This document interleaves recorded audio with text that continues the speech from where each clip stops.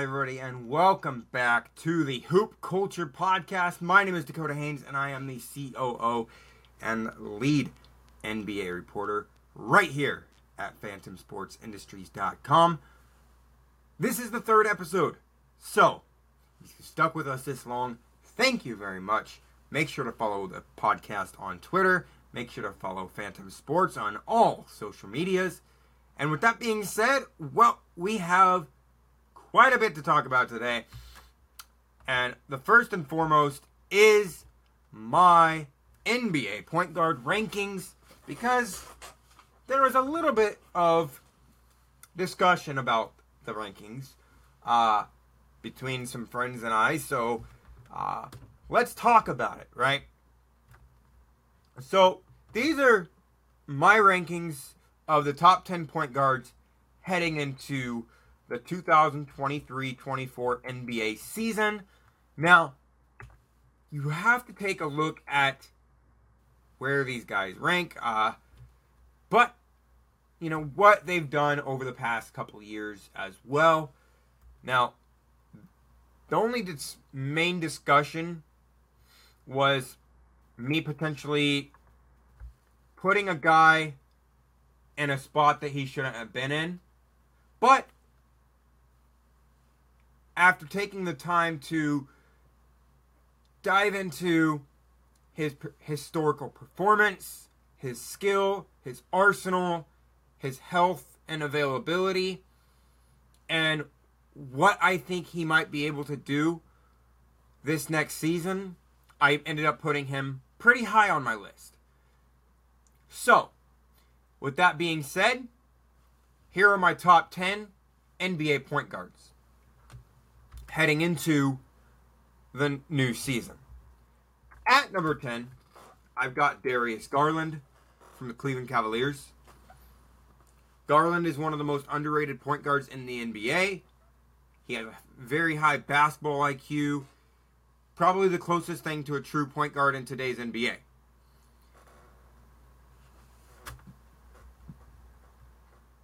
Then I've got Tyrese Halliburton from the Indiana Pacers. The Pacers are a team on the rise, and Halliburton is a big cause for that. Then I've got Jamal Murray. Now, I could have put Jamal Murray higher. I totally get that. I agree.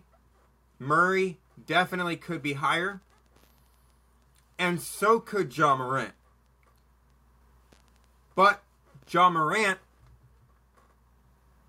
is still young and continuing to learn. He's going to be suspended for the first 25 games of the season.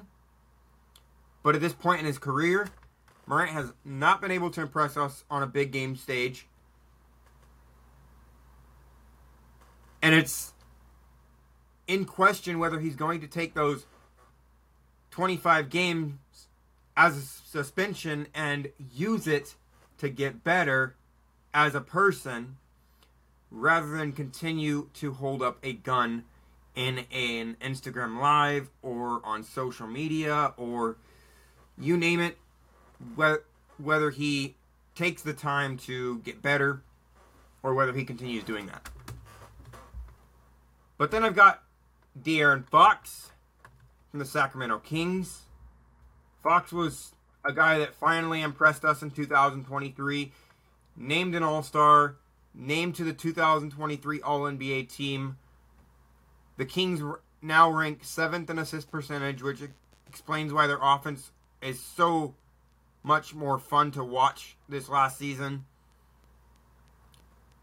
And Fox has been benefiting from that, bumping his three-point average up from 0.297,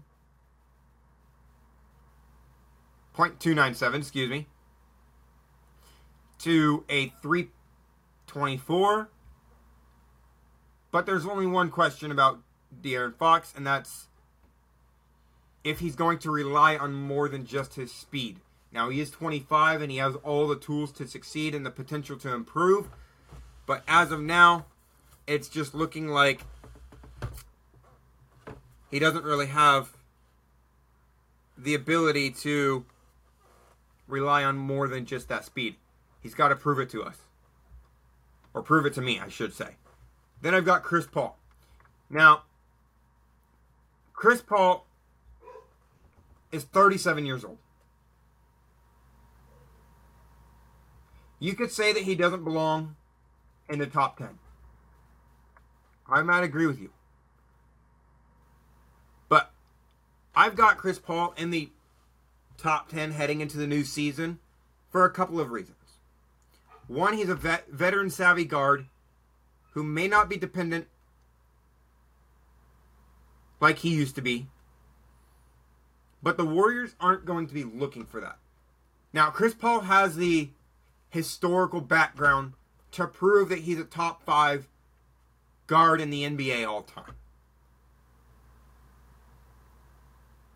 He can pass efficiently and move the ball. That's kind of what the Warriors are going to be looking for from him. Last season, he ranked in the 91st percentile of assist percentage rate and the 87th percentile of assist usage percentage. Whether or not he starts in Steve Kerr's system has yet to be determined, but regardless, he's going to be a veteran-savvy guard looking to win his first championship, and a guy that's going to be able to mentor many youngsters in Golden State. Then I've got Shai Gilgeous-Alexander. Now, the Thunder blew it up years ago. Everybody knows that. But they seem committed to winning and appear to be on the rise, just like the Pacers are. Most of that is in part to the success of SGA. Gilgeous-Alexander is a bucket with literally no limits to his arsenal. He can assist and score with the best of them. And heck, here in a couple years, you might say that he could be top 2, top 3 on this list. But then I've got Damian Lillard. Lillard time may be running out on Portland, but it most certainly isn't running out on the NBA. His resume, experience, and arsenal have had him a staple in the top 5 for many seasons now. He's a bona fide scorer who has gotten better with time. Now, the question is where is he going to play next year? Well, any other place, he might not be the number 1 guy. That's fine. Lillard can play off ball. Then you've got these last 2 guys. You could put Steph Curry at 1, and you also could put Luka Doncic at 1. Either way here, you're going to have a good list at your 1-2 punch.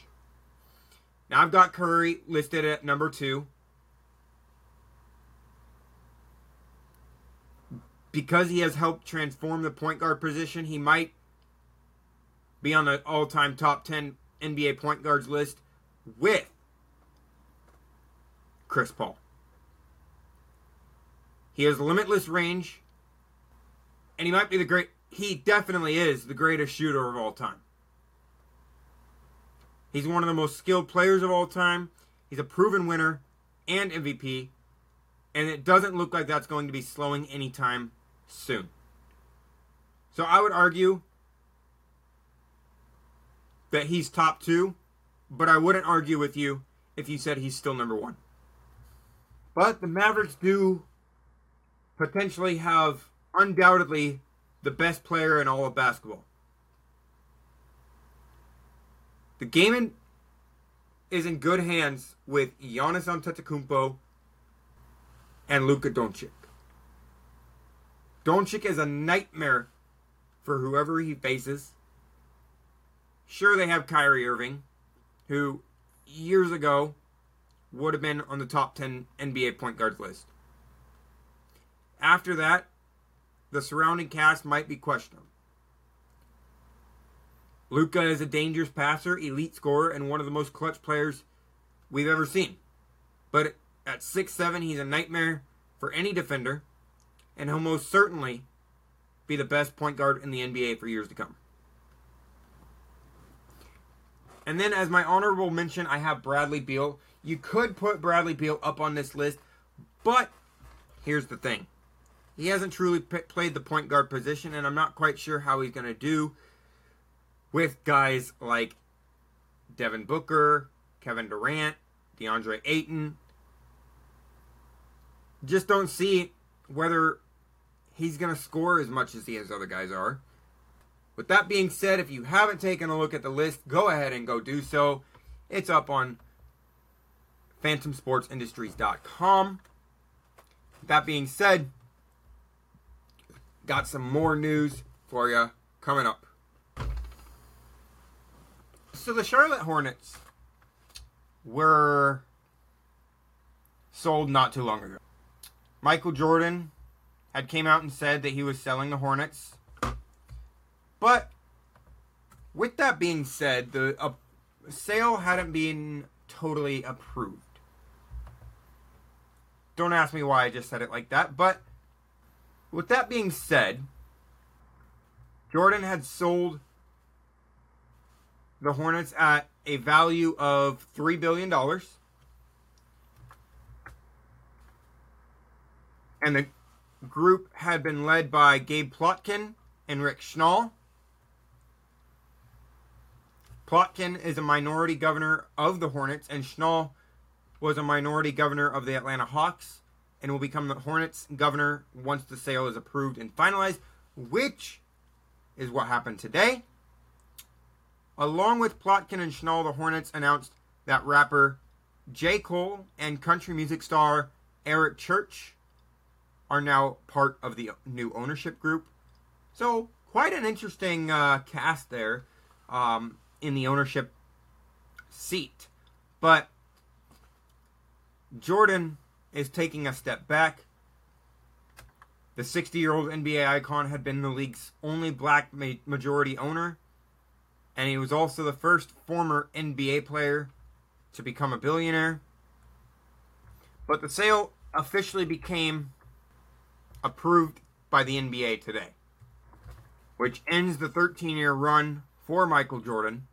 And the only Board of Governors vote that registered against the sale was New York Knicks owner James Dolan.